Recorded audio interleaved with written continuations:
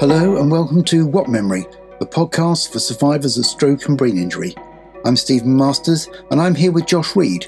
We've both had strokes. We want to share our experiences, find out how other people live with brain injury, and investigate what's new in brain injury research. This is episode 15, the Jamie episode.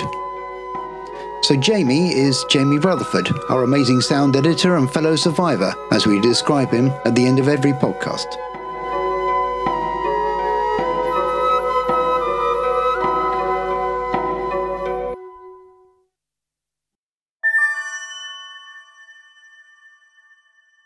We met at Headway, and Josh was there as well, I think. I was. So the three of us were there. I know why Josh was there, but I never worked out why you were there. So how did you end up at Headway? I suppose how I ended up at Headway, that's an interesting question in itself, I suppose, which is something we've discussed previously. I don't think I would have ended up at Headway if it weren't for a family member being aware of Headway as a charity. Yeah. That's a big part of, I suppose, one of the things that I think is important to get out there and discuss as well, because so I had, unlike yes, I know both of yourself had strokes, but I had a traumatic brain injury. So I was assaulted on a night out, which I often get confused about the date, but it was, I know from working it out via this, it was during the European football tournament. So it was May 17th, 2018. Same as mine. Which is very peculiar, isn't it? Yep. To know that, right. Were we in the same match or something? Oh, no. Well, we were in different places. Yeah, okay. Yeah, so Josh is having an operation, and I'd just gone to have a few drinks at a local pub.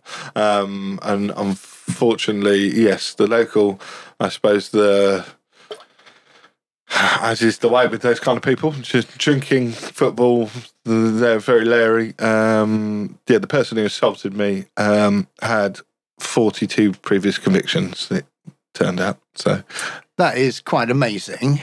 So what exactly happened then that gave you the brain injury? What part of the assault? him and a group of either, let's call them local yobbos, were very intoxicated and shouting and throwing, smashing glasses and stuff in the pub car park. No, We've all seen that. Garden. Yes, I'm sure unfortunately, we all know that mentality, especially in the UK. Unfortunately, we've got a bit of a problem with that side of things, haven't we? And I was there, and a few of they were shouting at a few of my friends, and I just literally stepped in to say, calm down. We'll leave out the car park, or out the garden, and out the car park and leave. Which was obviously the most antagonistic thing you could have said in that position. So I left with two other gentlemen that they'd been, pushing around. And unbeknown to me, when we've walked out of the pub and I've walked to the main street, one of them came up, run up behind me. I can just remember hearing like a footstep and turning my face a bit, and he just hit me over the back of the head. And then obviously I just instantly was clonked out, and just fell face first and smacked my head on the ground.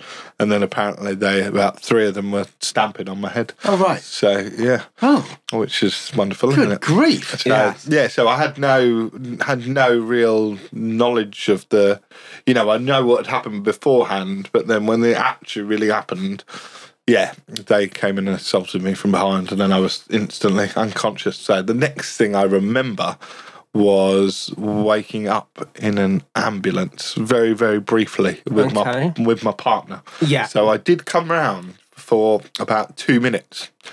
And this is actually very, very relevant. I came round for 2 minutes, and I came round just to start screaming, saying, "Oh, there's blood pouring out of my ear. Can someone stop all the blood coming out of my ear?" And I always remember the paramedic was like, "No, you're delirious, mate. There's no blood coming out of you." And I was like, "I can literally feel blood pouring out of my ear." Yeah. And he was like, "No, just try and lie back. And then it would obviously turn out at a later date or a later time that experience or that sensation was blood in my brain from the injuries severing the connection between my ear and my brain. Oh, wow. And that was the last time I ever heard anything out of my right ear. Was this horrible sensation And you can remember sound. that, but and you I can remember it very, very well. Yeah, it was just like a horrible, pouring-y, like thick, bloody sound, like. Whoa, wow. And that was the severance of my ear to the rest of my brain, which is really, really strange and peculiar. But that's what it was. So you ended up in hospital. Were you unconscious in hospital, or did you finally come round? Or so this is actually another. I suppose I find this very fascinating. But yeah, I was unconscious then for.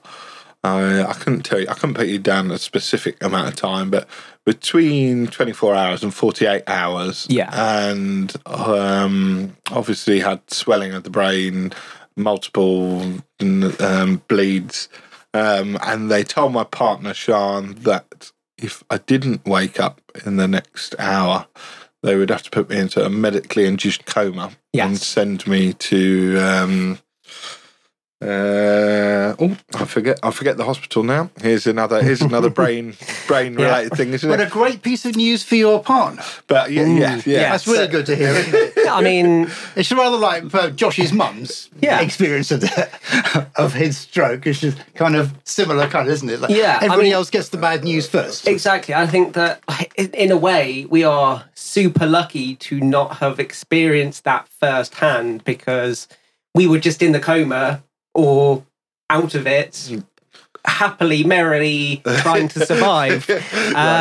So just merrily trying to survive. Yes. Hang on to some level of subconscious consciousness or unconscious consciousness. Exactly. But I will say I find this whole aspect of it fascinating, because I don't recall, obviously, it's like being asleep almost. I don't recall that 48 hours in any way.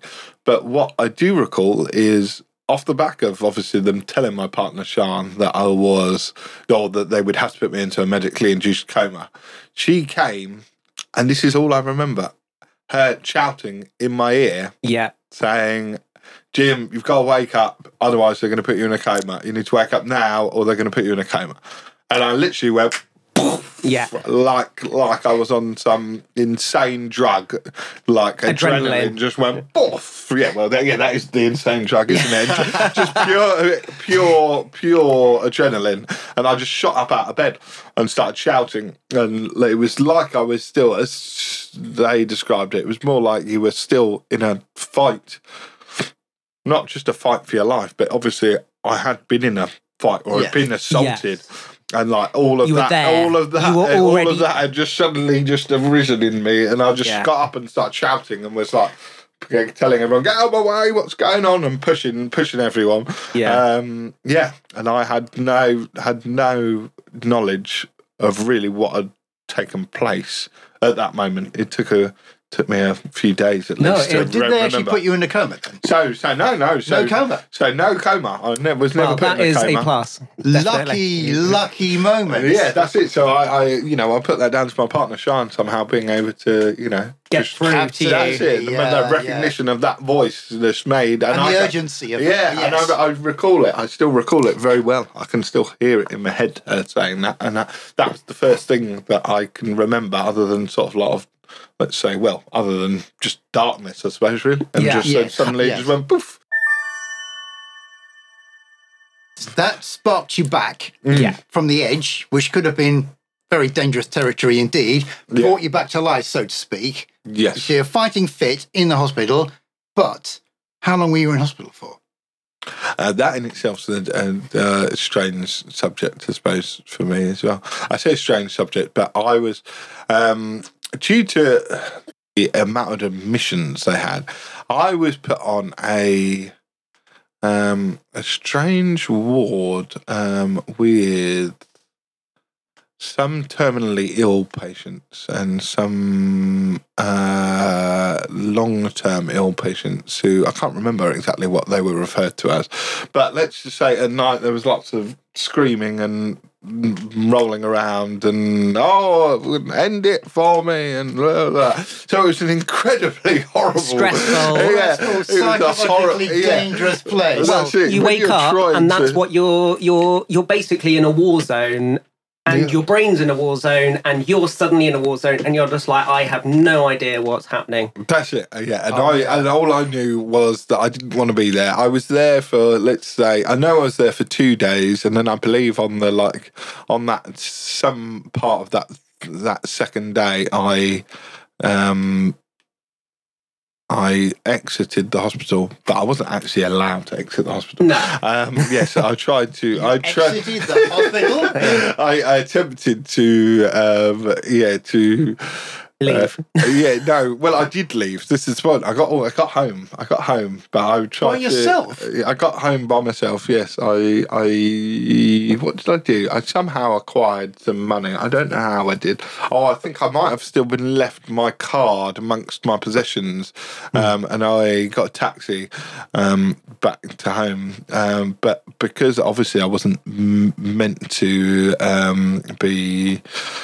Discharged. Yes, there you go. Because I'd attempted to just discharge myself. The police were actually called, and the police came to my parents' house. Sure, can't stay out of trouble. So the police were called to come and collect me from my house. So I got back there. I was there for about 3 hours. Ate some food and watched the program on TV. And then the police turned up and came and took me back to hospital. So yes, I'm not really. I still don't fully understand that whole, what the purpose of all of that is, because no one never really makes it clear as to. No. Obviously, you shouldn't be discharging yourself when you've still got a huge amount of blood on your brain and they want to monitor you and stuff like that. So I understand that. What I didn't understand was how it was gone about, and that nobody really explained anything to me, or maybe people were explaining stuff and I wasn't really aware of what was going on. It could well be, because there was a lot of places, a lot of things which I was told that I'm like, I could swear to you that I was never told, but yeah. but in your own, there you go, in your own mind's eye, this comes down to the whole perception of your reality after a brain injury as well, isn't it? For me, I was being kept against my will in this hospital with people that were dying when I clearly was alive, even if I had problem with my head. And I suppose I probably haven't elaborated on the extent of my injury, so so I had multiple bleeds on the brain and swelling of the brain, but I also had 4 broken facial bones. So my whole cheekbone had been broken off, and another part of my skull had broken as well. So that was like 4 fractures. So I do have 3 metal plates in my head. Yeah, so you must have been in hospital for quite a long time. In the end, I was there for maybe another few nights, but then I was sent back because once the immediate risk from the bleeds on the brain and the swelling had subsided, then there's not really much they can do with you other than basically you need it's to just rest. Heal, sleep. And eat well, and that's going to be your home is the best place to do that. So did they discharge you then? So then I was discharged. Yes, after how long? I'm just getting my head around this. Is about 5 days. With that amount of damage? Oh, yeah. And then I was just asked to... Holy smokes, that's incredible. I was referred to multiple other hospitals, obviously, for my facial fractures. So I had to go and see a maxillofacial clinic where they obviously discuss whether you're going to... what the possibilities of there was the possibility I might lose this eye at one point because sort of my whole eye socket had been broken off, and they weren't sure whether the nerve, because you have nerves that sort of run obviously through the back of your eye socket, but then you have some that run through the front of your face, which are and down your cheekbone, and some of those had been, let's say, caught in the crossfire of the broken bones. Right. So they're not, they can't exactly say. They can just tell you that there's a small possibility you might lose sight in that side, and you might lose feeling in that side of your face. So initially, and I'm touching my face now, I'm like, Is it still there? I can actually. sure you can tell the difference. Yeah. I Between can. one side and the other. Yeah, I certainly can tell the difference. But at one stage, so maybe like 2 years ago, I couldn't feel one side of my face. It was the same as when you've been to the dentist. Yeah. There you go. I had no sensation in one lip, or let's say one half of both of my lips and my cheek. And that was very, very weird. Yeah. And like things like shaving or cleaning your teeth and like... that was just not there. And that was really weird. But it's slowly, as I'm quite fortunate, they've actually, those nerves have regrown. And I can feel it now, although it feels a bit more... numb-ish. Yeah, numbish, but there. Yeah. So that's good. Yeah. Can't complain about that part. When did you first work out in your own mind that you had some kind of brain damage? Or when did they work out for you? For me personally, I wasn't ever told that I had any type of brain, I wasn't told I had any type of brain damage. I was obviously told what had happened, and that I had multiple facial fractures, and that you had 2/3 bleeds on your brain and brain swelling. But that was never then equated to you might have long-term brain damage or any kind of, problems going forward. That was not mentioned to me. You had 3 bleeds on the brain, but nobody thought there was brain damage. Well, no one decided to mention it to me. And I referred myself to Headway. Right, okay. No one, even my GP surgery, no one said anything. Yeah. Just Well, fortunately. you had a neurological consultant. I had a neurologist, Adam Brooks, that I was asked to go see, but that wasn't until 3 months after. My first appointment wasn't until 3 months after my initial injury. Right. So I didn't have anything for 3 months. I wasn't told anything. It was only fortunate. 3 months. 3 months, that's it. In fact, it was actually longer than that. It was actually 4 months, I say, Stephen. I know that's very well because it's something my mum often discusses that she was so, upset about. I find it's quite incredible, actually. Yeah. I'm slightly So somehow, gasping. This is ridiculous. for 4 months, I was just dropped through the cracks of the system, shall we say. And I believe, sadly, a big part of that is down to if you have multiple injuries, you are referred to multiple different hospitals. So I had 3 different hospitals I had to go see because they all specialised in different areas of my injuries. So rather than anyone taking ownership of me, I just had 3 different hospitals I was going to see for different things. Yeah.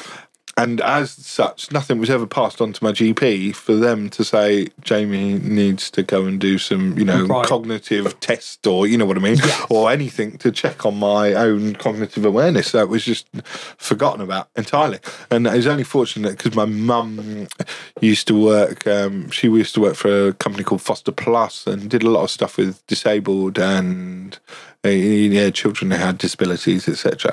And she was aware of Headway through that as a charity. And she told me, right, go and tell your GP you need to go to Headway.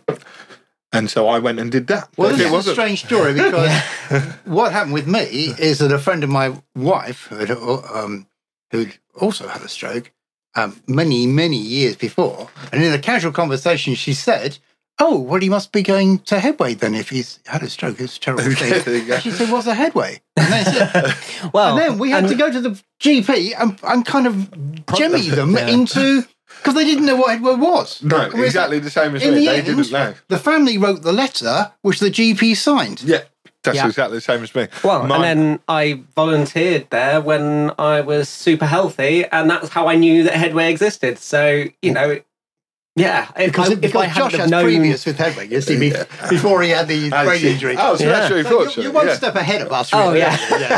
Well, no, but useful because you knew where to go. But I mean... Yeah. Yeah, but if it wasn't for that, I wouldn't have, I don't really know where I'd be right now.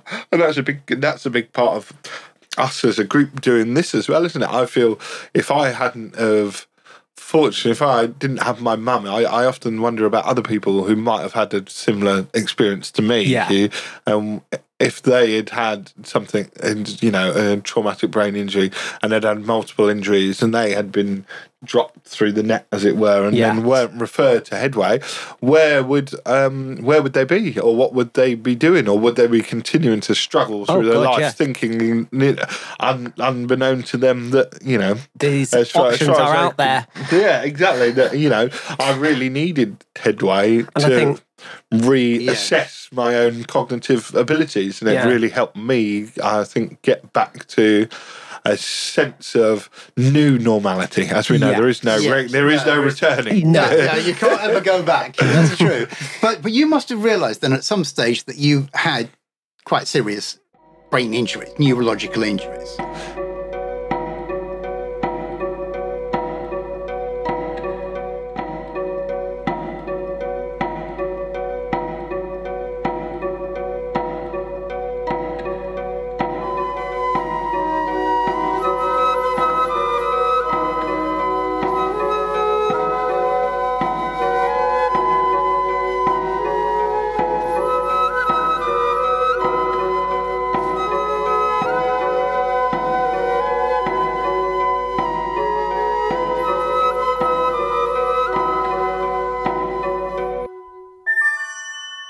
I think it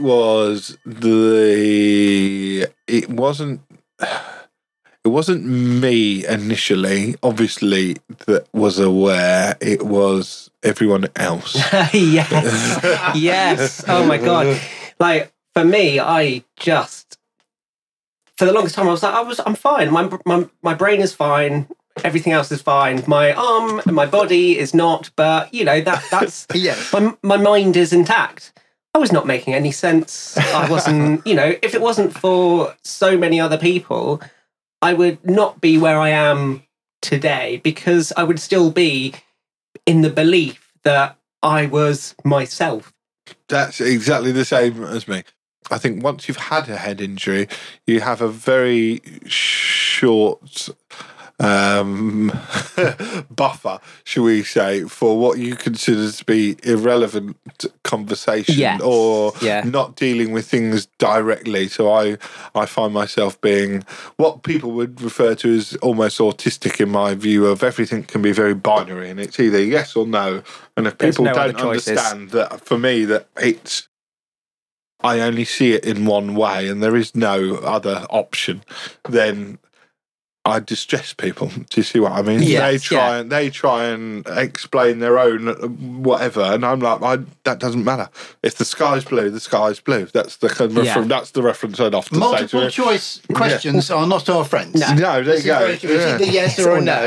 Yes, and they're like, I'll say if I can't deal with, let's say, ignorance or stupidity about certain subjects, or not defining things when they're quite linear as I perceive them.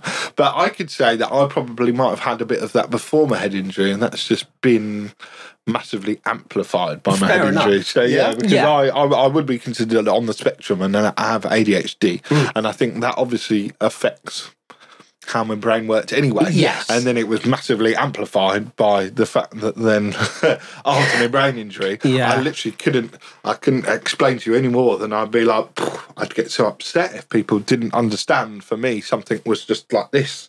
Yeah. Just be like, sort of, what I'm doing now, I'm waving my arms up and down and like, no, it's this. It's got to be this. It's just this. Yeah. There was no other option.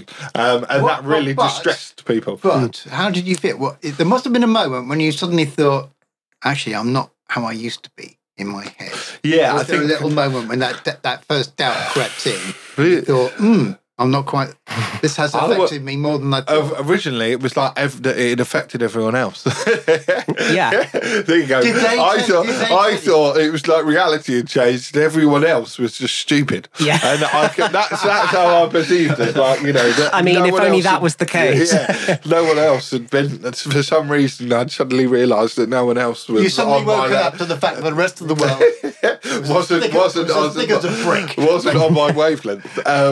But then this whole subject is a peculiar one in itself, isn't it? And I wonder how much of this is psychology and various other things. So, this very much then relates to, I did, off the back of going to Headway, or let's say as well as going to Headway, I also self-referred myself to the acquired brain injury unit. Oh, okay. And I think a few of us have had dealings with them. I don't know if you have, Josh. I've had dealings with them, but not. I then focus on Headway because it was too much to try and. I agree with you. I think both, acquired brain injury unit is like a small team of like psychologists and medical professionals who were in various areas. Obviously, I was Central Bedfordshire one with a guy called Scott, who's really, really helpful, and he probably was one of the biggest helps to me coming to terms with what had happened to my change in mindset. But whilst you're with the acquired brain injury unit, you have to do cognitive assessments, which is like a 5 or 6 different tests where it's a range of different things, from IQ tests to various other things. But off the back of doing all those, you're given a score, and I was given a score in quite a few of the subjects of what's called, for want of a better, I always hate saying this out loud because you feel like you're being horrible, or that I'm being up my own whatever, but it's considered far superior cognitive intellect. That's just what the category is. Yeah. So because of that, then that makes it peculiar, because that's my score after my head injury. And as they say, that also plays into my problems with trying to get money from the criminal injury compensation system. Right. Because as far as they're concerned, I have very high intellect anyway, so why do I need to be given any money? Yeah. But they have no knowledge of how intelligent I was before. Yeah. They cannot base, you are capable of leading a good and healthy life because you're an intelligent gentleman. They can't just say that. I could say to them, well, maybe I was as clever as Einstein before. They have no knowledge and no way of proving what the difference in my cognitive ability is, because they never assessed me before. But they use that as a way of scapegoating, paying out money to people, which is a terrible and horrible reality of life. Right. Yeah. So, over the last 4 years, you've been claiming criminal injury compensation or something like that. Well, I've been attempting. Yes, I've been attempting. All right, let's say that's the prime point. You're on a journey here. Yeah, I'm on a long and laborious journey. Yeah, I've been attempting to. So, if you, I suppose, I'll explain the system. So, if you had, the whole system was changed in 2012. So you used to get paid out a significant amount more, and it used to be a lot easier process. It is a horrible system, and they try to pay out as little as possible to everyone, and they will try and scare people into accepting less than they should deserve or should take, which is a nasty and horrible thing to think about, isn't it? Really, moralistically, if we're going on, the ethics of that is disgusting, especially putting on people who are already in a sensitive and horrible position, and then they will. So I'll just explain that when you are first or finally offered an award of anything, they say if you do not accept our official findings, you may get nothing. That is the last sentence they leave on their letter to you, which is disgusting. Accept the offer we give you. Or we will give you. Who actually assessed all this? So an external party on behalf of. I say an external assessor as a part of the Criminal Injury Compensation Awards Association. Right. But before we get to, the point of getting to that place in the first place is incredibly difficult. And you have to, I'll just say, you have to, if you're a person in my position, if you were assaulted, someone has to have been convicted of any injury that you sustained. If no one's convicted of an injury, even if something had happened. Committing the injury. If no one goes to court and gets convicted, if no one's convicted, then you don't get any compensation, regardless of if it happened or not. As far as they can perceive it, if no one is convicted, then you get nothing. But the conviction rates in this country are diabolical. Low. Exactly. So there is hundreds and thousands of people out there probably who are getting nothing, regardless, even though something happened to them. fortunately, as we've already mentioned upon, the gentleman in question, or one of the gentlemen in question who assaulted me, already had 42 criminal convictions against his name, was wanted for numerous other things, and was well known by the police. So they actually arrested him later on that night. As soon as they'd seen the CCTV, they were like, yeah, we know who that guy is. And he is known for this. Yeah, and he's already known for numerous things such as robbery, assault, and So they were fortunately able to arrest him and get him done. But he was only, obviously considering if you ever hit someone on the back of the head or stamp upon someone when they're on the floor, that it can be considered manslaughter. Yeah. Because it is an attempt on someone's life. Yeah. But he only got done in the end for the lowest level of GBH because they couldn't prove that he'd done it with intent, even though it was all on video. Yeah. As we know how terrible some of these things can be, but they just wanted to get the conviction, so they went with the lowest thing that they knew that they could definitely get him done for. But that equated to 3.5 years, and he only served a year and a half, and then he was out before I was even recovering properly. Wow, he was out before you got any compensation. I still haven't even got any compensation. Hold on a second. Well, we're 4 years on. 4 years, 4 years on, and still no compensation. No compensation. No. Is there an end in sight? Are you? How's that going to work? So, you have to. So here's another thing, which is very relevant to us. Obviously, the whole criminal injury compensation system is different for everyone, depending on their injuries. Yeah. But for anyone with a brain injury, if you need to prove that you've had a brain injury, you need to have had said injury and those, let's say, effects of that injury for at least 24 months before you can even be considered to have a long-term brain injury. So to know that it's permanent and to be paid out, you have to prove that it's been 2 years since your injury. Otherwise, you can't apply for that. But you have to apply within 2 years to be compensated. So there's another little catch-22. You have to apply within the 2 years, but you have to prove that you've had it at least 2 years. So you have to wait till the last possible moment and say, here you go, here's all my evidence. I'm right at the end of the 2 years. I'm giving in, my appeal, as it were, to my application now. And if you need further evidence that I've still got the problem, then come back to me afterwards. Yeah. And that's the situation. And a year and a half after that, so I've already been waiting 2 years, let's say. So then a year and a half later, I waited a year and a half to get any response from them. Once it's with them, all they can say is, yes, we've accepted your application, but it's being passed to an external person, and we're not allowed to communicate with them because that goes against the guidelines of how the decisions are made.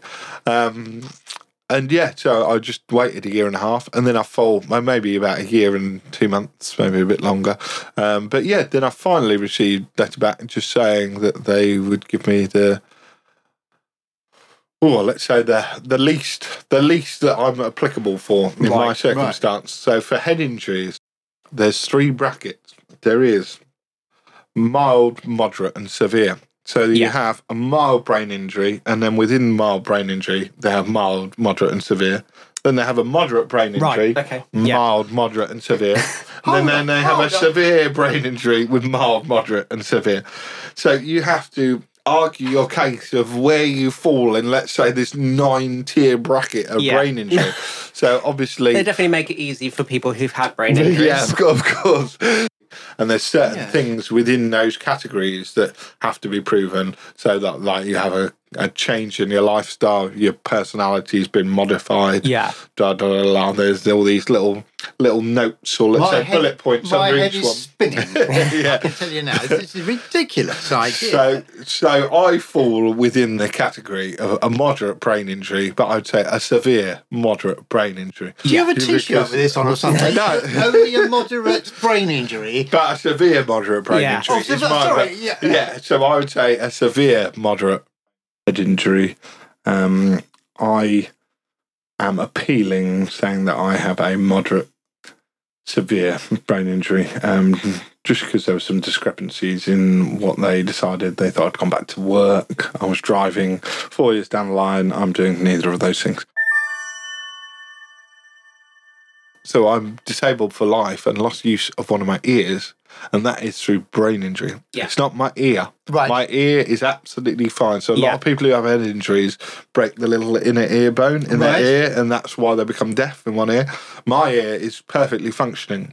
The reason I'm deaf in that ear is because of brain damage. Yeah. And it was the literal physical blunt force trauma of the coil of nerves that go back on around the back of your head from each ear, and they are like let's think of them as like a selection of wires that go into the back of your head. And they said obviously that was where one of the severe bleeds was, and obviously the damage to that has just severed the connection between that ear and your head. So that is just brain damage. Yeah. Now, obviously that in itself means I'm permanently disabled. So yes, of course it's a moderate. Oh well, of course it's a significant brain damage, because it's going to affect. Not only does it affect my livelihood, but that's literally what I did for work as well. Yeah. Is that I was an audio engineer, just to make things even more personal. So this is the terrible irony: is you were an audio engineer before you started on this ghastly thing. Yeah. Yeah, and you're still an audio engineer. Well, you are. You're obviously I'm doing still- our podcast. Yeah. Thank you very much. But, I'm still But yes, yeah. I but you're think, one ear missing. but I'm one ear missing, so I'm what I refer to as a monaural audio producer. Everything's a mono. But in a strange way, I know. Well, this is we can talk about this aspect of things for a long time, so I won't digress into that. But I'm quite fortunate in that, obviously, because I've trained my ears for years and years anyway, I have incredible hearing I had incredible hearing in both ears. Yeah. And now, because I've trained just one ear so desperately to continue doing what I'm doing, I probably have one better ear than 99.9999% of people. Yeah. And I still work as like a mastering engineer dealing with other people's stuff. And people are like, how can you hear these little idiosyncrasies and these little faults and stuff? Yeah. I'm like, well, because I only have one ear. So that one ear, It's just doing all the work. there you go. It's very much like that whole thing in Marvel and Daredevil. Because I only have one ear, this one ear is exceptional now because I'm has so bat-like abilities. Yes. I can hear peculiar things, and it is very strange though. I can hear low frequencies in ways that other people can't. So I can be sat in your house and I will hear stuff going on down the street, and I can hear trucks moving down the road. I had to really become accustomed to it, because I would jump and I'd get scared by things that people no one else seems to be aware of. But I can hear like things going on or low frequencies happening, and it'd be like, and I'd be like, oh, and I'm jumping all the time because I'm so sensitive to it, and it's really peculiar. But that's So the truth. do you think of it. this entire brain injury thing has it in a way created a slightly different kind of audio engineer now? Yeah, my 100%. Your abilities are different. Yeah, I can. Yeah, or even enhanced slightly. Yeah, enhanced. Even though I've enhanced in one regard and lost in another. A lot of that's there you go. I mean, Anti-fragility right there. I have. Yeah. I have what some people can refer to as what sort of like I can still hear in pseudo stereo. So I can, because I've got one of those brains, I can still envision a 3D space, and I can listen to stuff with one ear and hear it in a 3D spatial field. Yeah. And so they call that pseudo stereo. So I can still imagine So as I'm saying this while pointing at my two speakers, I have a left and a right speaker, and I can hear the tiniest change in the speed of stuff coming from each speaker. So I know I don't just hear like one sound. I can still envision it as like two, even though my stereo spread is not like a person with two ears, but I can still figure out how to do stuff in a stereo because field. The sound from one is slightly faster than the sound of the other one. Well, that's literally how your brain works stuff out in stereo in the first place. So my hope is one day I should able to hear out of my right ear once again, once the technology's there to really make that connection between my ear and my brain.